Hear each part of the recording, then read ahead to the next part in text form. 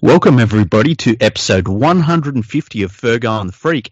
I'm your host, the Glorious League Freak, and today I am joined by rugby league historian, rugby league author, rugby league statistician, and Todd Greenberg's biggest supporter, Andrew Ferguson. Hello, Andrew. How you going there? How's your week been? Mate, it's been entertaining. Yeah, it seems like it. I've had a sassy bitch swipe at David Warner. Mm-hmm. That was fun. He shaved his head for you. He did. And I did respond by saying thanks, but it's done nothing for me other than reminding me that you still exist. You know, when he shaved his head for you, I decided to eat some biscuits just for you because you're on the front lines, man. So I wanted you to know that I was thinking of you while I ate some biscuits. It's all right. It's anything I can do to help, you know. I probably packed them and so they got delivered to you. Yeah, about that. Can you speed it up a little bit? That'd be good. Just saying, you know. Sure. The other thing was you got into a little bit of a brouhaha on Twitter about the performance of Todd Greenberg as a CEO of the NRL. And I think this has been brewing with you and me for a while. We've been coming to the point where we've been going to be talking about this, I think, but it exploded, I'm willing to say, on Twitter a couple of days ago, 48 hours ago.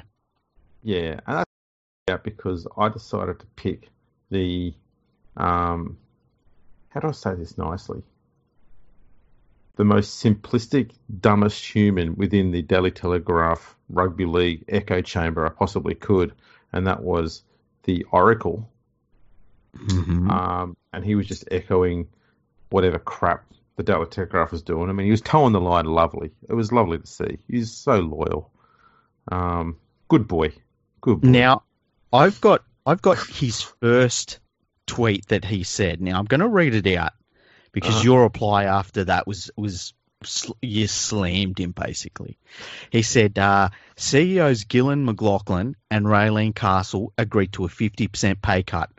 Todd Greenberg, who has done a diabolical job managing the NRL's finances, will only take a 25% pay cut. I seriously despise him. He can't survive after 2020. Now, do you want me to read what you said afterwards, or do you want to read it? No, you're ready, because I haven't got my Twitter thing up, so I can't see what I had there. Okay. Your reply was this. How about directing that tirade at clubs who've gone into financial woes only for all and sundry to beg the NRL to bail them out, which they do, and at clubs for demanding a bigger slice of the broadcasting deal. Media blaming Greenberg for everything is diabolical, and you did #toe the line. Now, he didn't really like that response. And it took a while to reply. Yeah, he basically replied with something pretty snarky, I felt. And it just kind of descended a little bit from there. But I think what it did is it brought everything to a head, and it made us both want to talk about this on the podcast because we've seen the media bereft of ideas of stories over the last couple of weeks, and they've turned their attention to just attacking the NRL and attacking Todd Greenberg. They don't like Todd Greenberg for whatever reason. Where do you think this is coming from? Why do you think? Because they love Peter V'landys, but they hate Todd Greenberg. Why do you think that is? I think what it is for the Daily Telegraph. They've hated every boss of the NRL and the New South Wales Rugby League before it. Yeah. And for me, it's an agenda purely to create news. Because if they're successful with their constant push for it, someone will eventually get sacked, and therefore they've got a story to write about. Yeah. There's not a single person that works within the Daily Telegraph, I'm convinced, that knows anything about how the game should be run or how any business, any size, is supposed to run. And we saw this week that in spades because none of them knew how to read a balance sheet. Yeah, and though, I mean, the clandestine way that the NRL had hidden all its financial details by posting them on the website every single year. I mean, that kind of showed all of this stuff up for what it was. It was just bullshit. For me, it really angered me. I actually turned on League Now, or League. It's not League Live, I think they call it, on Fox Sports. And it was the first time I turned it on, and it just happened to be when BJ Leilua was on, and he was talking about the finances of the game, right? Because I know if I'm going to talk about the finances of a multi-million-dollar sporting organisation, I'm going to get the thoughts of any rugby league player. Yeah. Well, as soon as they were talking about the finances of the game, I thought, I hope they're talking to the West Tigers Centre, and sure enough, they were. So he's there, I bet you were relieved. I really was. I thought this will clear it up. And in between the ums and ahs, he was talking about how he didn't really know what was going on for the most part. And I started tweeting that he should get in touch with the NRL Players Association and get them on the phone and not really have Paul Kent on the phone instead. Because it seems like the media is trying to generate, as you say, they're just generating stories for the sake of generating stories. Meanwhile, what we're seeing is the NRL and the Players Association have worked amazingly well, incredibly well. And we've even seen players coming out and having to go at the media saying, you're completely misrepresenting what's going on at our meetings.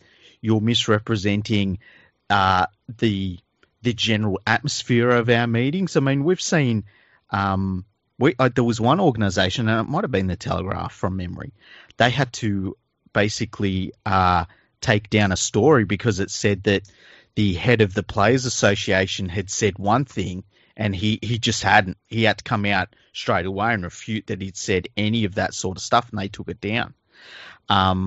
So the focus on the game's finances, and it's really weird to be happening now, because I'd like to see the company that was running around 6 months ago saying, yeah, we've got like $1 billion in the bank because we're waiting for if there's a pandemic. We just have that in the bank. You know what I mean? Exactly. The thing that's interesting about this story is the way the Telegraph has run it. And this is how they do most stories. Mm-hmm. Instead of explaining the whole picture, that doesn't suit their narrative. And the narrative here is Greenberg is shit and he must go. So they've gone, one of them has gone, let's go to the NRL website and check out the NRL report and see if we can find anything bad in there. And they've gone to the one part which has got the administration costs. And they've gone, oh, wow, it's $20 million. And then they put it down to, let's see how much we can make that out to be per day. Oh, it's a shit ton of money. That must be all Todd Greenberg's salary. Oh, he's horrible. And that's all we'll put out. We're not going to talk about any of the good stuff that's gone on. We're just going to talk about this one thing that's expensive, and this is more evidence of Greenberg being shit. And some of the conversations I've had on Twitter today with some people shows that, sadly, this method works. It does, yeah. And I think that, you know, if you're the CEO of the NRL, and as you said, like that nobody that's ever run the game, basically ever, has been liked by the media. They're always the enemy. There's very few. I mean, you've basically got to die to be thought of as anything good in rugby league as an administrator. Mm-hmm. And I mean, even when the News Limited lawyer reluctantly took over as the CEO and David Gallop, they didn't like him either. It's like he must have felt really dirty when they attacked him. But yeah, and so you've got the CEO who's the figurehead of the game. He's always the person that's got to come out when there's bad news. He's always the one that's got to cop all of the crap. But then you've also got however many clubs you've got at the time, and right now we've got 16, and all of them want more. It doesn't matter how much they get, they want more. And I think it's important that we talk about that, because we're seeing a lot of propaganda from the club side saying that the NRL isn't running things well, that the NRL is spending too much money, that the clubs should be getting more of that money themselves, and the NRL should be held more accountable. But when you turn your attention to the clubs, it's a horror show for the most part. It is, and I mean, we're chatting about this in the magnificent episode before this, off air. The clubs, there's no excuse for them to be running at a loss or even breaking even. They should be making money because the NRL pays the players' salaries and then gives them a massive chunk of money on top of that, separate from that. Mm-hmm. So, to give people a bit of an understanding, in the year before this last TV rights deal came in, which was 2017, the salary cap was at $7 million and the club grant was $7.2 million on top of that. When the new broadcasting deal came in, the cap went from $7 million to $9.4 million. The club grant went from $7.2 million to $13 million. People want to ask and wonder where all of that money from the broadcasting right goes. Have a look at that. So that's per team. Okay. So in 2020, the salary cap is $9.8 million. That's $156.8 million of wages that the NRL pays for every year. And that'll go up every year because that's the salary cap. The club grant, $13 million per club, that's another $208 million on top of that per year. You're looking at $365 million almost that they're shelling out every year just in those two parts, the salary cap and the club grant. The fact that clubs have the fucking nerve and the gall to constantly put their hand out and beg for money when they're getting all that money, what are they doing with it? And this is the thing that was the root of my argument is, how can anyone sit there and blame Todd Greenberg for bad management when these clubs get all those expensive players' salaries paid for and another chunk of money bigger than the salary cap to pay for any other staff wages, any other expenses the club has, and they are still begging for money. Yeah, and they even beyond that, they try and bring into, remember when they wanted a salary cap basically on front office, not front office staff, but coaching staff, because they all felt they were in an arms race with each other and they couldn't help themselves unless somebody, stopped them from doing it. And then they wanted a cap put on how old you could sign a junior player because they were going out and signing players that were way too young, and they were ruining a lot of young footballers by giving them a bunch of money when they were still like 14 years old and stuff like that. And so there's all of these other safety measures that they need applied to themselves because their costs run out of control. But even on top of that, you look at the fact that their biggest expense, which is player salaries at the end for your first grade players, is covered. And then they get another basically $3 million on top of that. And then they can sign as many sponsors as they possibly can on their jerseys for their, their stadium, their game day experience and things like that. And then they've got gay takings. And then on top of that, they've got the corporate boxes and stuff, which makes a lot more money for clubs than I think many people realize. And you add and you add and you add. And then they turn around and they say, oh, we can't make money. Rugby league clubs don't make money. And it's like, if you can't make money with all of those leg ups you have, you're not doing a good enough job. I mean, these are literal walking billboards that have millions of people looking at them every single year. And we've got clubs that can't even get sponsors, major sponsors on their jersey. Like, I don't care what sort of off-field issues you've had. If you can't get a major sponsor on board, your club is poorly run. Fully agree. And this is the problem. There's 16 clubs out there. And there was an article a year or two ago saying that the NRL expected 5 to 8 of them to turn a profit. It's craziness. It's ridiculous. It's absolute craziness. Greenberg cops the shit. And I've got to stress this from the outset. There are things that Greenberg has done that I am really not a fan of. Mm-hmm. But I can't sit there and just say, because he's done one or two things that I don't like, or because some dickhead dinosaur at the fucking Telegraph thinks that, he's just shit, we're just going to harangue him for the rest of his life until he gets the arse, that I'm automatically going to take that mindset. I don't. I like to see things with a balanced point of view. I'll hang shit on something when it's wrong. I'll praise it if it's really good. I'll say nothing if I don't give a shit about it. That's how I work. Yeah.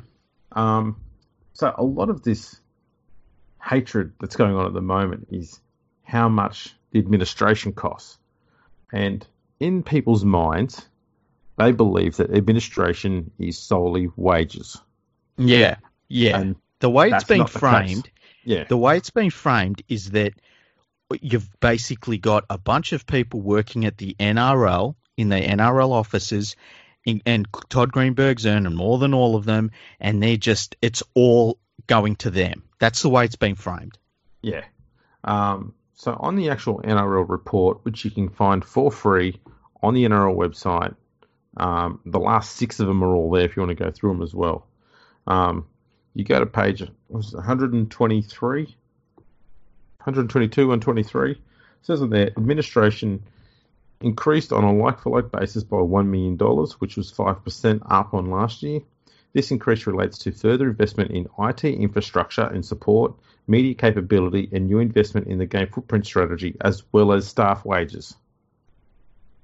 Now, one thing that needs to be remembered in all of this is that when the independent commission come into being, right, and the game got out from under the foot of News Limited, there were a lot of things that didn't exist anymore in rugby league.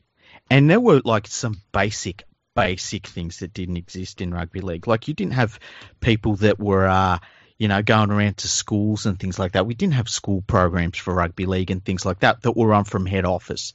So they had to restart a lot of that stuff. And that cost money. And so you get development officers and things like that. There's now people that are able to earn a wage doing that. And I think that gets lost in a lot of this as well. Because as I said, that they frame it as that it's everybody that's working in the NRL's head offices in Moore Park. And it's just not always the case, And on top of that, the NRL has been setting up its online digital presence, and they've been trying to set up so that they can maybe broadcast the game digitally themselves going forward at some point. And the biggest critics of both of these strategies have been media organizations who have digital outlets for their own content and who, in many cases, have their own digital TV stations, basically, and broadcasting units and things like that. Now, of course, they don't like what the NRL's doing because the NRL is going direct to the customer and they're cutting out them, which is the middleman, and they're making money out of it. Correct. And that's probably the root of why there's this huge amount of hatred from News Limited especially towards Greenberg because he's going ahead with this. Mm-hmm.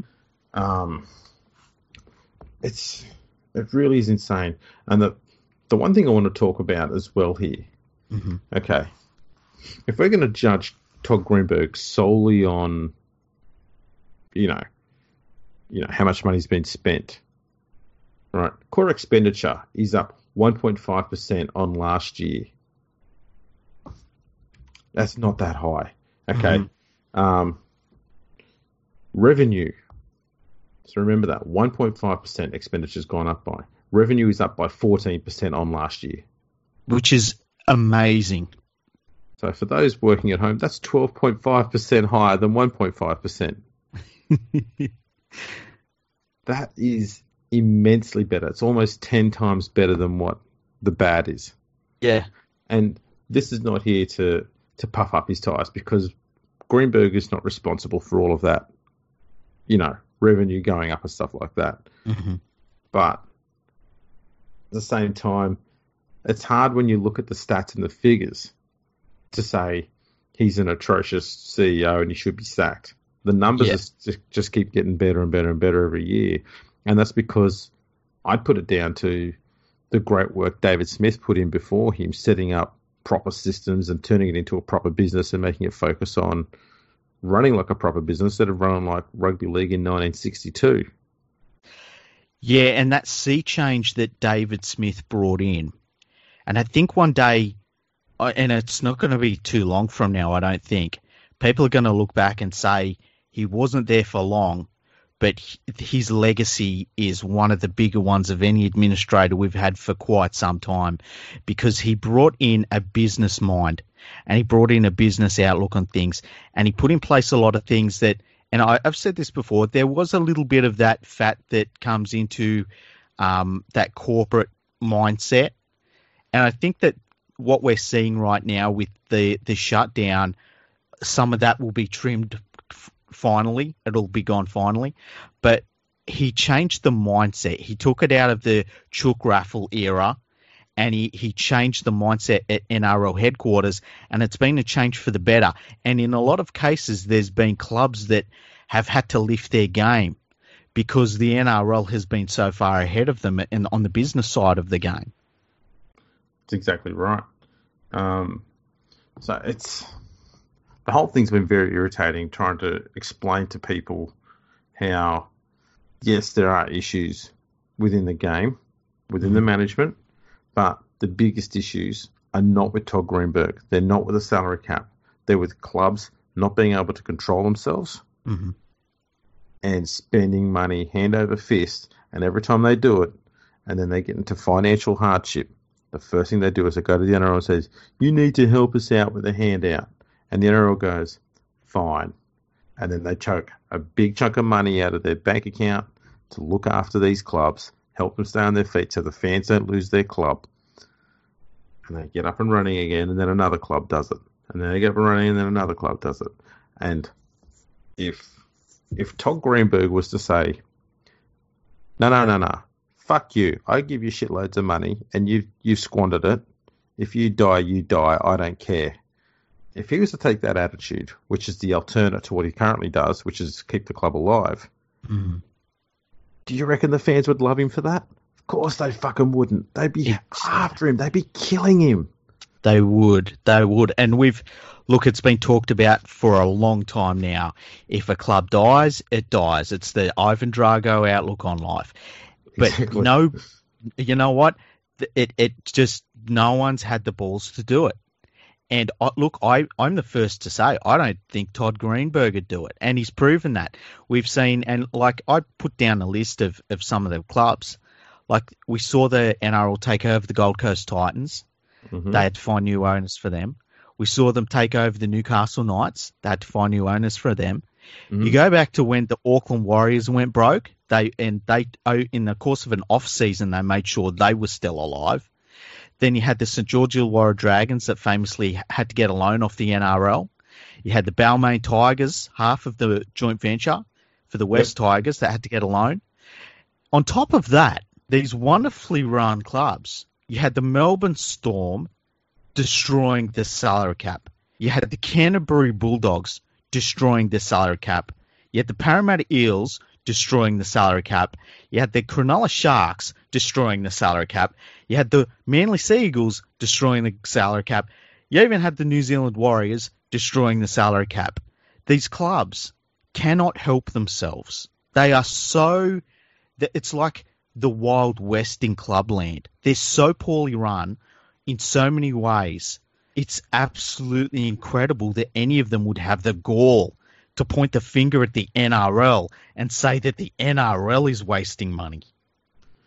Exactly. And this has been my argument all along is people, I bring this up.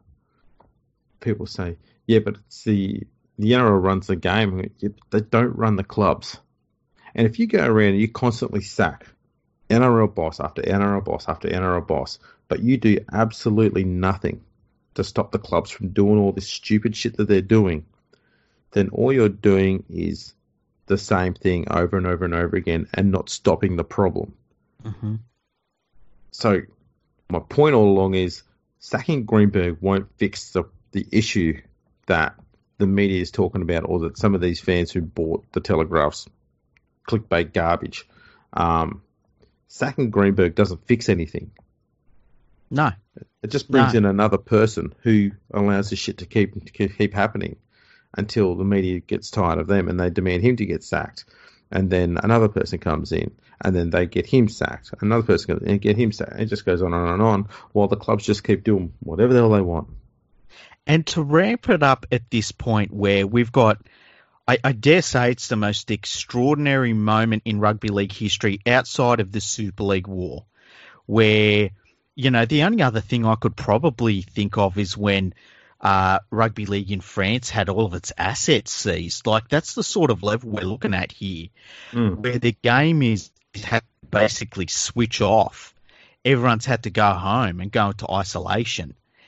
And, I mean, all of the doomsdayers come out and in the media and said, the NRL won't survive this. The NRL's done just fine sorting things out. They've sorted things out today with the Players Association. They come to an agreement with the Players Association.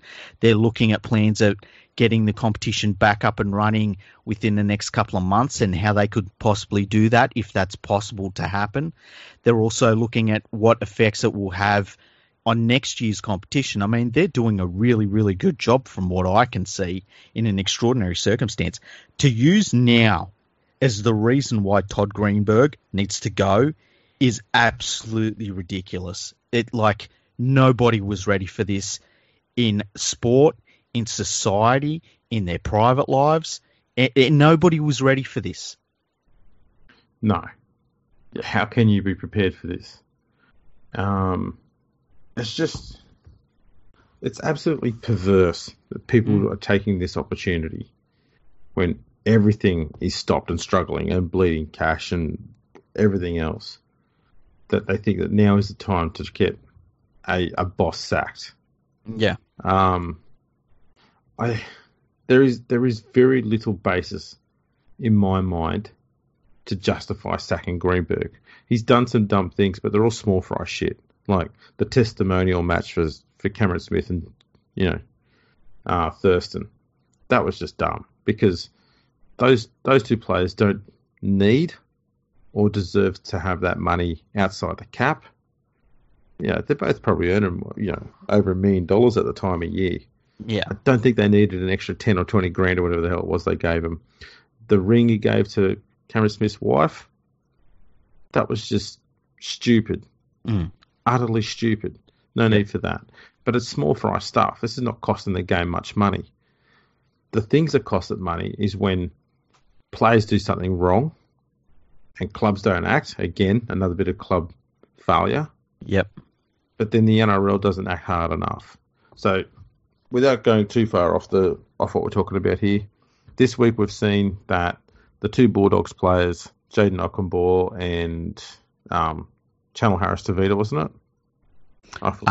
No. Oh, Corey Hara-Ranira. Yeah. They've both been sacked because they had consensual sex with legal-aged minors, I think is what you call them, whatever the media was called, schoolgirls, to make it sound more horrific. Yeah, look, I don't know about CHN. I don't know about him. I didn't look into his case too much because I just didn't see much about it. No, but the fact is that's they got sacked over that.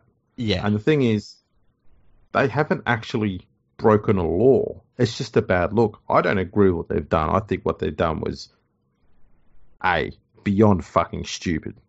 Oh, without doubt, it's indefensible. But they haven't broken a law, and so I don't mind if they get stood down and sacked by the club. I don't think they should be sacked from the game, but that's for another discussion. But the fact is, those two got sacked over that where they didn't break a law. But Lodge got protected.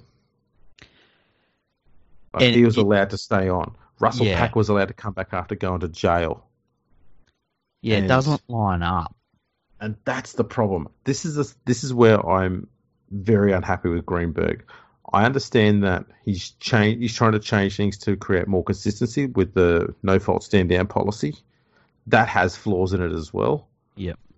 But it's a move somewhat in the right direction. But the problem is, it's hard to accept any player being sacked down for not breaking the law when you've got players who have broken the law still playing the game. Yeah, it's almost as though you are better off I mean, you look at what's the St George player's name? DeBellin? Jack DeBellin. Now he hasn't played for a year and a half at this point, and he has been charged, but he hasn't been found guilty in the court of law. And look, that's all you can go by is if they get found guilty in the court of law. There are other players who have been found guilty in the court of law for doing other things, and they're back playing. It's almost as though you're better off being found guilty of certain things rather than being just charged with them, and we wait for whatever happens. Now, I understand why the NRL did that to a certain point, but I also think that there's that unfair sort of balance of like, hang on, I haven't been proven to have done anything wrong, and yet you've got people in the NRL who are registered sex offenders who are running around on our fields. How does that line up? How can me not having been charged with anything at all be what's causing you to supposedly lose all of your sponsorship deals, and you'll fight me in court for it? But then you've got players out there that have literally bashed women and men and have gone to jail and stuff. They're fine though. It just doesn't make sense to, I think, anyone. That's one of the things that I am also critical of him. I'll tell you, the other thing I've been critical of Greenberg, and he's kind of got away from it in recent years, which is a good thing. He was a politician, and I've called him that on this podcast. Loved a morning tea. Like, he was the morning tea CEO for a good 3 years there, where anytime there was a morning tea, he'd be there. And I think the tokenism to the women in league thing, which I think that a lot of the tokenism stuff with the women in league movement, a lot of that was pushed out of the way by, I think, the women's game. And I think having the women actually playing the game and involved in the game and having a much higher profile, it really made a lot of that frivolous crap that the NRL would carry on with go away. Sometimes because it was quite condescending too. Yeah, very condescending. And look, I talked to a lot of women about it, and I asked them their thoughts on it, and I never had one single woman say to me, yeah, I really like what the NRL's doing. I think it's fantastic. They all felt it was condescending as well, and that it was tokenism. Yeah, and that's essentially where the ring for Barbara came from. It comes off the back of that. It's because, and this is going to sound bad, but she wasn't the one who was on the field playing the 400 games. I know she's looking after, their children and all that other stuff, supporting him. But you know what? There are wives and partners for hundreds, thousands of other players who have played the game over Cameron Smith's entire career who have done exactly the same thing. And none of them got any reward for what they did from the NRL. So it was a tokenistic gesture. And it was all about supporting the woman behind Cameron Smith. And that was wrong.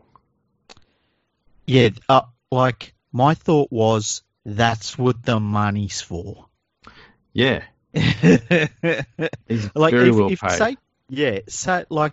Say they had given them both something. Like, say they're out there in the field and they said, we'd like to present you both with these commemorative rings or something.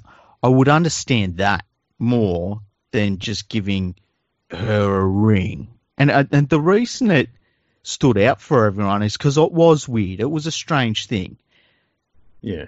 I think if they had just stuck with it, because they gave him a commemorative bloody crystal ball or something as well. Just leave it at that. Yeah, that's fine. Yeah. That would have been fine. So that was the weird thing. The great thing is the women have played the game with such a positive style. And there's been no tokenism. There've been no agendas there. Thankfully, the media hasn't resorted to, who's the sexiest women player and shit like that out there, because that is just condescending as well. Yeah. And the fans, more than anything, have just lapped it up and said, yeah, we just love watching them play, and they know the women's players, and they like the way they play the game. And they're treating it with full respect and loving it for the game they play, not because they're women or anything like that. There's nothing condescending about it. And that's exactly why I like it. I like watching how fast they play, how clean the ruck is. The game moves end to end, side to side. It's just magnificent rugby league to watch. It really is. And I think that's the thing that some of the women's sport leagues that have been set up in recent years, like there is a tokenistic element to it. And the thing about the rugby league players, I mean, I personally think it's the best women's sport to watch. And you wouldn't think it would be because rugby league can be such a brutal game, but the skill level is fantastic. The hits they put on are fantastic. You can see some things that are, like get you out of your seat in a women's rugby league game, and there's plenty of other women's sport where you can watch it and you can be like, man, this isn't good. You don't feel that way when you're watching a women's rugby league game. You get into it really quickly. And I think the fact that the women that play the game, they just want to play some footy. They don't care about all this other crap. You know, they're not out there trying to make statements and, do this and that. They're like, man, we're just happy to be playing footy. We love playing it. And, did you see that massive hit I put on? They're just like any other player. They're just like any men's player. And exactly. I think that's why it's been so fantastic. And I think that their attitudes to the game and the way that they're just, they're just other players in the game now. Yeah, I think that's been and I think that's been massive in getting rid of a massive amount of the tokenism and condescending stuff in regards to the women in league stuff that we have seen previously. It hasn't all gone, but I think a lot of it has gone. Yeah, it's not as obvious and a bit put on, I guess, as it used to be. It's a lot more genuine, whatever comes up now.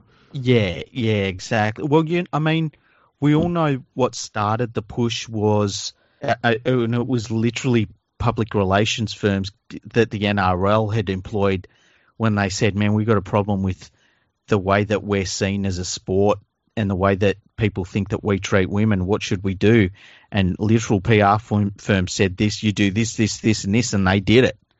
The best thing they did was have the professional women's league.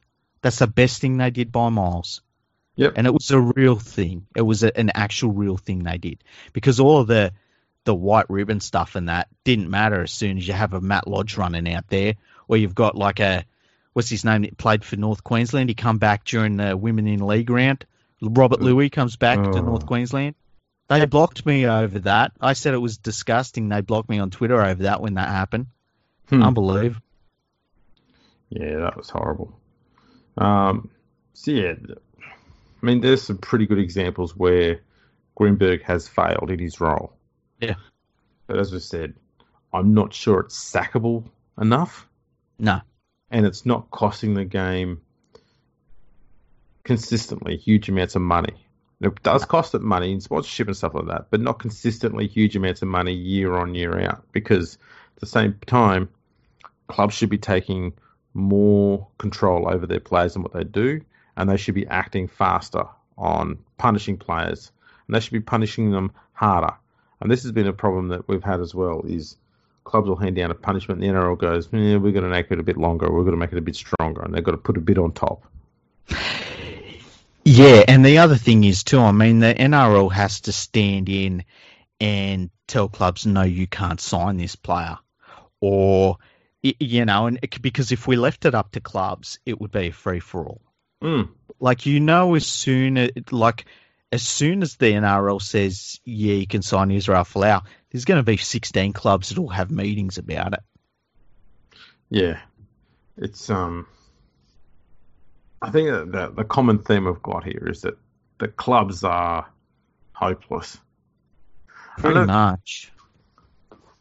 And this is the thing too, we haven't seen too much attack on the clubs who've had their hands out asking for more money, or on the players who threaten to strike for more money and more control over the game. Just more attacks on Greenberg. Yeah, very personalised. And look, a lot of it has to be the fact that now that the games aren't being played and we're not able to talk about player movement. And I mean, the one player movement issue that we did have was Tyson Frizzell, and they tried to bastardize that as much as they could. There's not much for them to write about. And Todd Greenberg, it's weird. It's like, one of them says, I don't think Todd Greenberg's doing a great job of this. And they're all like, yeah, that's a good idea. Let's all jump into this one. And they all start writing about how Todd Greenberg needs to go. It's kind of ridiculous. Yeah, it's pretty sick. It's been pretty thorough, to be honest.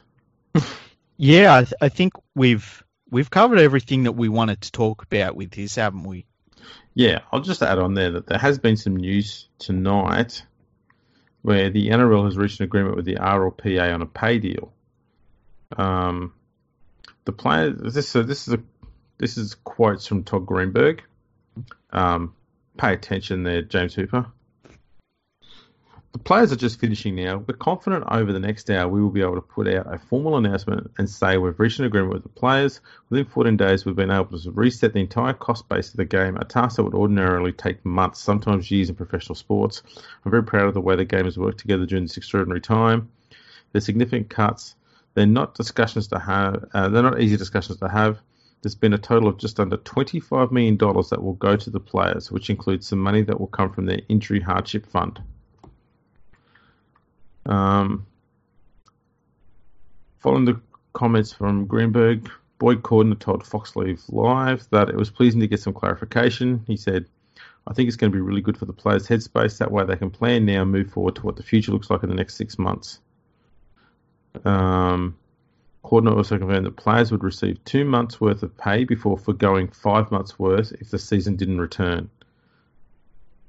So that's the deal they've got.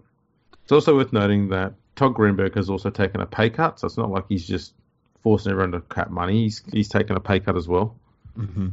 So the players are going to get paid for the next 2 months. Obviously, the NRL is going to try and get the game started within that time. If it takes longer than that, then the players will be without pay for the 5 months after that, or until the game starts up again. Now, there's been some talk, and I don't want to talk about the name of the resort because I tend to think that it's just a marketing stunt myself. But there's been talk that the NRL might look at sending every single player to a resort, have them all stay there and basically play games at the resort, or ship the players to Suncorp Stadium and play games there. And the idea is that, keep them all in the one place. They're all clear of COVID-19, hopefully. And that you keep them isolated, but you're still able to play games. I tend to feel like that's a little bit pie in the sky. What do you think about that? I'll be honest, when I saw that story, I genuinely thought it was an April Fool's joke. Yeah. So I don't know. I've not looked into it any further than that. I just went, this looks like an April Fool's joke. I'm not reading that. And then I moved on. I've not looked into it any further than that. I can tell you this, there was a former player, and I'm not even going to say his name, I'll tell you after the podcast. There was a former player involved with it, and it was basically plastered with the name of whatever resort it was, and I can't even remember the name of the resort. But and they did the rounds. And it felt a little bit like, bloody Harvey Norman talking about how every day we've got a big run on fridges, we've got a big run on freezers. It felt a little bit like that, And I've yet to actually hear the NRL say anything publicly about having talks with these people. It was all very one-sided. They got around. They got their name out there, so good luck to them. But, I tend to think that with all of this talk about, isolate, it just would take one player to get the sniffles and it's all over. Even if they don't have, even if they've just got like if they've got an allergic reaction, to something. As soon as one player gets the sniffles, man, you got to treat all of them like they've got COVID-19 until they can pass all of the tests and things like that. That's a lot of tests to do, by the way. Mm-hmm. You imagine having 400 plus people in the one place, and one of them gets a flu-like symptom of any sort, and now you've got to source 400 tests out of the national pool of tests we have available. Like, it just seems there's so many reasons I could go through why I think it's ridiculous. The most ridiculous thing of all, okay, and this is one of the myths, I may have mentioned it before. If you go to the World Health Organization website, they will show it on there that this virus, it does exist in warmer climates. And there's this theory going around that it doesn't exist in warmer climates. I mean, parts of Manila are in lockdown. I mean, anyone who's been there will tell you Manila is one of the consistently warmest and most humid places you'll go to. The temperature always sits between 28 and 32 all year round. Mm-hmm. It's always hot there. And the humidity's through the roof. If they've got the coronavirus there, and they do, then it can exist anywhere. Anywhere. The thing I wasn't understanding is that when that talk started surfacing, and I feel like it was about 2 or 3 weeks ago now, when people started saying, oh yeah, the warm climate and stuff like that. You know, we had it in Sydney, and we were getting 30 plus degree days, and I'm thinking to myself, well, we're not exactly shivering here in Sydney right now, and it's spreading here. So I never understood that whole, you know, you're less likely to get it in the warmer weather. It just seemed a little bit silly to me. Even now, it's not like we're having cold days in Sydney. No, that's right. Here's some stats. There's been 2,633 confirmed cases of coronavirus in the Philippines, and 107 people have died from it there. Man, it's silly. It's so silly. So people, get it out of your heads that just going to a warmer climate's going to help you avoid it. You can't avoid it. It goes everywhere. And I also think that just taking 400 odd people, and that's a low estimate. It's probably 500 plus. Because you've got to take trainers, you've got to take coaches, you're going to have to take people to, video the games. You're going to have to take, the journalists straight away. We're like, oh, some of the journalists have to be there. Just taking all of those people and moving them from all over Australia and parts of New Zealand now, and moving them to one place. I mean, that's causes its own nightmares in itself. It's kind of silly in itself. So I just think it causes more problems than it solves. And I think if the NRL really does want to go down the sort of track where it decides to play games in one geographic, you might as well just do it in Sydney. Yeah, I agree. I think what they're going to do is just wait it out. Yeah, it's the only smart option. Yeah, I think that there's been a lot of talk about we're going to be locked down for the next 90 days or so in New South Wales anyway. I think that when you look at the historical rises and falls in pandemics, and you look at, we're only just at the start of this one. I keep saying that. But when you look at where we're at right now, mostly in Australia, I think that they're kind of got their fingers crossed that after that 90 days we can maybe get back to some resemblance of what we used to do with our society and with our sport and things like that. Yeah.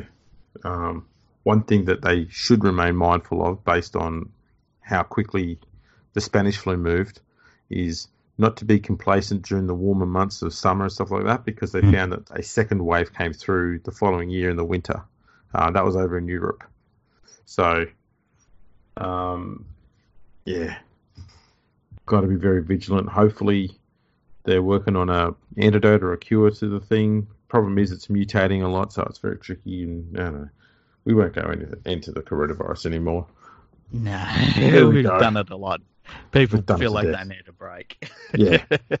So there we go. Anyway, We've given Todd a bit of a bit of what would I say, let him off the hook a little bit here, because I don't think he deserves to cop so much of the anger and vitriolic shit that he's getting at the moment.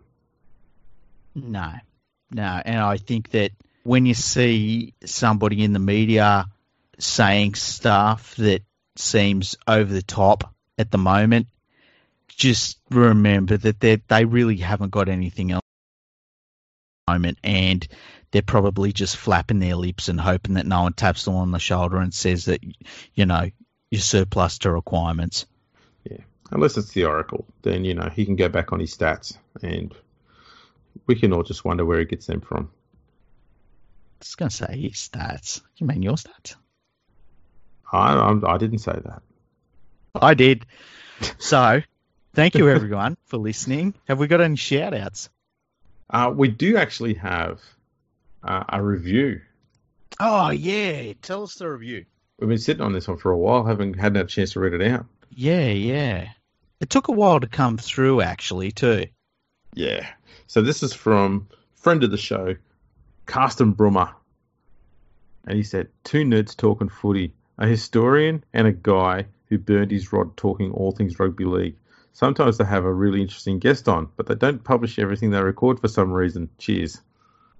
Yeah, I don't know what he's talking about. All of our podcasts we tend to put to air. I can't think of any that we had to scrap for any reason at all. I believe it might have been a live show. And we were talking with a German who was talking about going to France, and it got a little bit off topic. Yeah, there was, yeah. But were we even recording that? I don't know. I think he might be going a bit off half cocked there. Also, thank you, Carsten, for doing that review. Hope you're self-isolating over there in Switzerland. Yeah, with your bank accounts and your watches and your... Nazi gold. He didn't. I was going to say with his cowboy hat, but we worked out why you don't have a cowboy hat when you go home. So, yeah, thank you for that. Anybody that enjoys listening to the podcast, go on Apple iTunes and give us a 5-star rating and give us a nice review and we'll read it out. We read out all the reviews. We love the reviews and they really do help us when you give us those 5-star ratings. So we really appreciate them. I guess the other thing that we've got to do is we had a nice chat to Julie was it last night? Yeah, last night. She launched her rugbyleaguemums.com website, which is, go and check that out. And I think from both of us, we just like to say, hey Julie, hey. So, yeah. Hey, Julie. How you going, Julie? Hey, Julie. Hey? Yeah. She likes hay. Yeah, she does. Big fan of it. And that's... I was going to say, she'll be up at the moment, have a nice big drink. We won't go into any further than that, but... Yeah. Probably gulping it down, quarts of it. Anyway, hey. Yeah, anything else that we want to plug or say hello to? Have we had any emails? No, I checked. Not one? Not one. Not one person has emailed us. Email us, podcast@leaguefreak.com. Hit us with an email. Hit us with a reply to this podcast if you don't agree with us. We'll read it out. Even if we don't like her, we'll read it out. And furthermore, people, do the trivia things that we did the last 2 days and tell us your score. Yeah, nobody did them, Come on. hey? We created an interactive podcast for you, and none of you bastards interacted with us. Yeah. Although we've got ideas to do more trivia ones. Let us know if you enjoy the trivia ones. We've got good feedback when we've asked individuals about the trivia episodes. But yeah, we don't want to be recording episodes that you go like, oh man, they're doing another trivia episode. Man, I don't want to listen to this. So let us know. But if you don't tell us, we'll just assume you'll love it.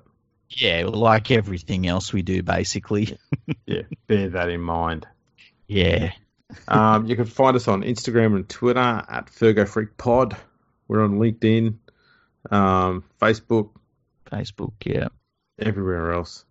Yeah, we've got a website, fergoandthefreak.com. Yeah. YouTube.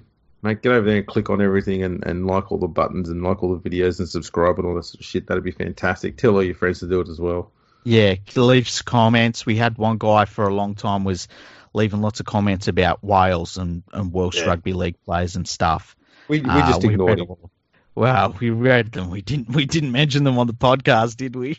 No, we didn't mention. We didn't want to make him think that he might have been right. Yeah, whether he was or not's irrelevant. Yeah. We like to keep this as an echo chamber between us. Exactly. I did have one thing I was going to bring up, which is completely off topic from everything else we've discussed so far tonight. Okay, yeah. Chris Radlinski. Oh. Did you know that he's the greatest fullback to ever come from England? Well, from the UK. I mean, there was a bloke who played over 900 first-grade games and retired in his 40s. He played for Wales, England, other nationalities. He's the only full-time fullback in the English Rugby League Hall of Fame. The only one. And Radlinski's better. Yeah. I mean, my thoughts are all over Twitter. I was quite pissed off at that news. What are your thoughts? Well, Chris Radlinski, I would say, when it comes to the fullbacks I have watched played for England/Great Britain, Chris Radlinski is probably the best one I have seen. And that's not saying much. I would say he is worse in attack than Clint Gutherson by quite some way. And that his redeeming feature was that he wasn't terribly out of place defensively. He was a capable defensive fullback. And I mean, most of them aren't for Great Britain. The vast majority aren't. Would you say that he was better than Sam Tompkins?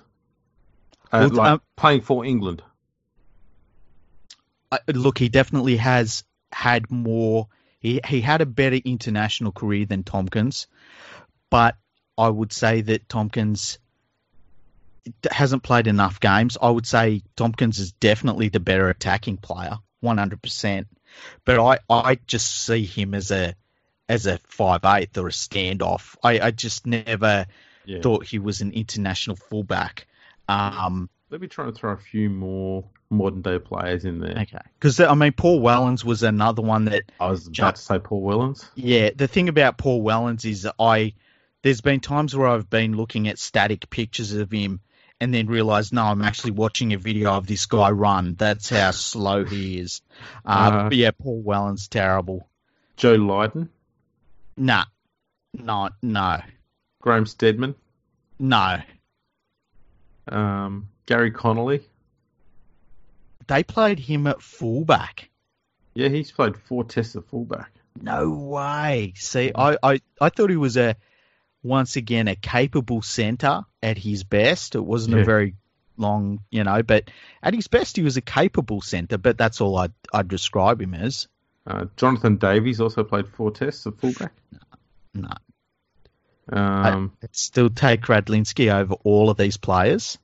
Johnny Lomax? Oh, definitely over John Lomax, yeah. Paul Laughlin? No. Paul Atchison? Oh, no. That's a blast from the past. Lachlan Coote? Chris Melling? Leon Price? And Jason Robinson played 1 test at fullback. Ooh. Let's see. I mean, 1 test isn't enough, right? That's for Great Britain, so I haven't looked at the England ones yet. Okay. Let's have a look at England. Jason Robinson was a good winger. I never thought of him as a fullback, though. Phenomenal winger. Okay, let's have a look here. So, we've got Sean Briscoe.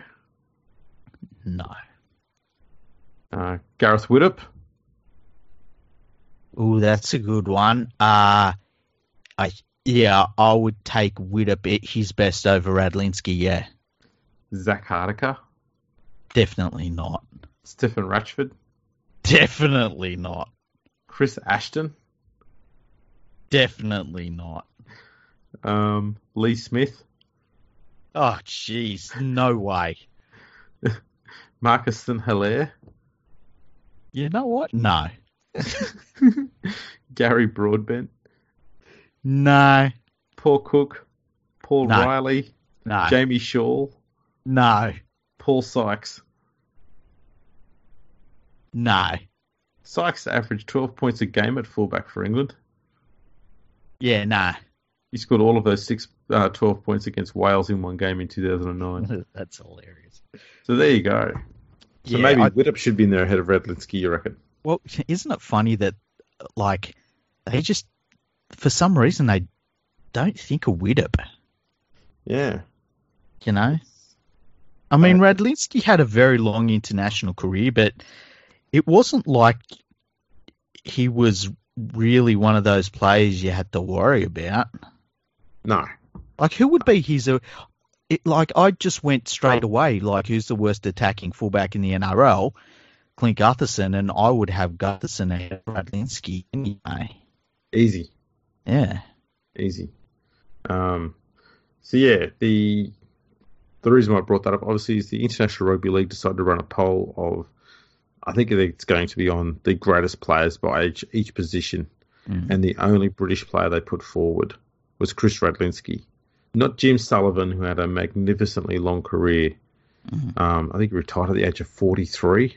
Crazy. Still playing Absolute first grade. Yeah. 928 first grade games. Almost 1,000 games, including all of his rep matches. It's incredible. 1,000 games. Doesn't get a fucking mention over Radlinski. I just blows my mind, that does. Well, I said on their poll, you don't have to always name a British player. Like, they would be very happy to leave out English players, not English players, like New Zealand players or, Tongan players or whatever. But it's like they've always got to name an English player or a British player, and they just don't. It's okay. The thing I find interesting is Sullivan was Welsh, and I'm wondering if they were just being racist against Welsh people. 100%. 100%. They don't like Welsh. He was amazing. Anyway. By the way, the winner of that poll. Who was it? It was the Frenchman. Oh, Puigdebert? Yep. He won it. Hey, you know what? He won. I know Clive Churchill was in there. Mm-hmm. And he's regarded as Australia's best ever fullback. Slater gets thrown around now as well with that. But Puigdebert, when he came over to Australia, he was Churchill's equal.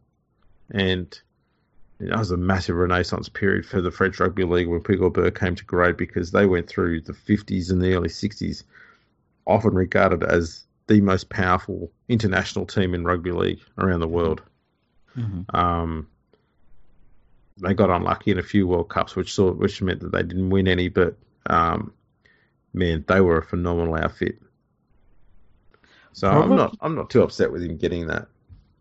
Probably the only equivalent I can think to him is Jason Taumalolo for Tonga, in that you've got a nation that is producing talent, and it's good talent. Like, there's no doubt about that.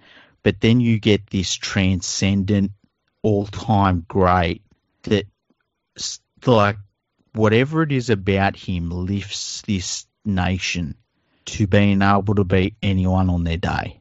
Yeah. And even if they're playing really well, beat anyone on their day. And he's the only equivalent I can think to him. Look, I thought the result of the poll, I wasn't, like, if it had been Radlinski, I'd have gone into a meltdown that would have probably been a 3-hour podcast. I've been all over that. Yeah. You know that one of these polls is going to come out and it's going to happen eventually. But yeah, like when he won it, I personally believe it's Clive Churchill. Everything I've read about the players, I personally believe it's Clive Churchill, and but I don't mind having different opinions when you're lining him up against somebody that was so transcendent so quickly in the sport, and who, even decades after his death, we still talk about this Frenchman that was just unbelievable. So at least it was a worthy selection and not some of the other ones we've seen in other positions. It was always going to come down to one of those two. And yeah. There's nothing between them. There really isn't. You could have picked either one, and I don't think there would have been too many complaints. The only people who'd be complaining really about Churchill not getting it is people who just think that because he's so highly revered in Australia that's why he should be there.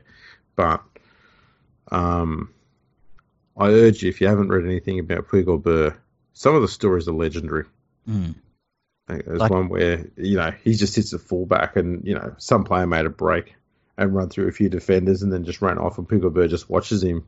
And some journo asked him afterwards, apparently, all these players are running around and they're going all the way through and you're not even making an effort. Why aren't you trying to tackle them? He says, my job's to run around and zigzag and step and score tries and kick goals. All those other 12 blokes are there to do all the tackling. I don't have to do that. There's talk that he used to smoke while taking shots at goal and stuff like that. Yeah, smoking on the field. That's the one that gets me. I wish there was video of him smoking on the field, or just pictures. That'd be great. Who's the last smoker you can think of in rugby league? I hope I'm right in saying this. So if I'm wrong, I apologise. But I heard that Cliffy Lyons was a massive smoker. I believe he still is. Jason Moody, I believe, was a smoker. Was Jason Smith a smoker? I feel like he was too. I know what you're thinking. No, I don't mean like that. I mean cigarettes. I'm still censoring. Yeah. Good stuff. Well, congratulations. Oh, man. Yeah, we should wrap this up while we're ahead. Yeah, I just had another idea. I thought I'm not going to say that one either. No. We'll just we might just wrap this one up. What do you reckon? Yeah, it's a good episode. I'm glad we got the chance to talk about this, and we've got plenty of content coming up. Yeah, don't you worry about that. Yeah. All right, everyone. Well, thanks for tuning in, and we'll catch you next time.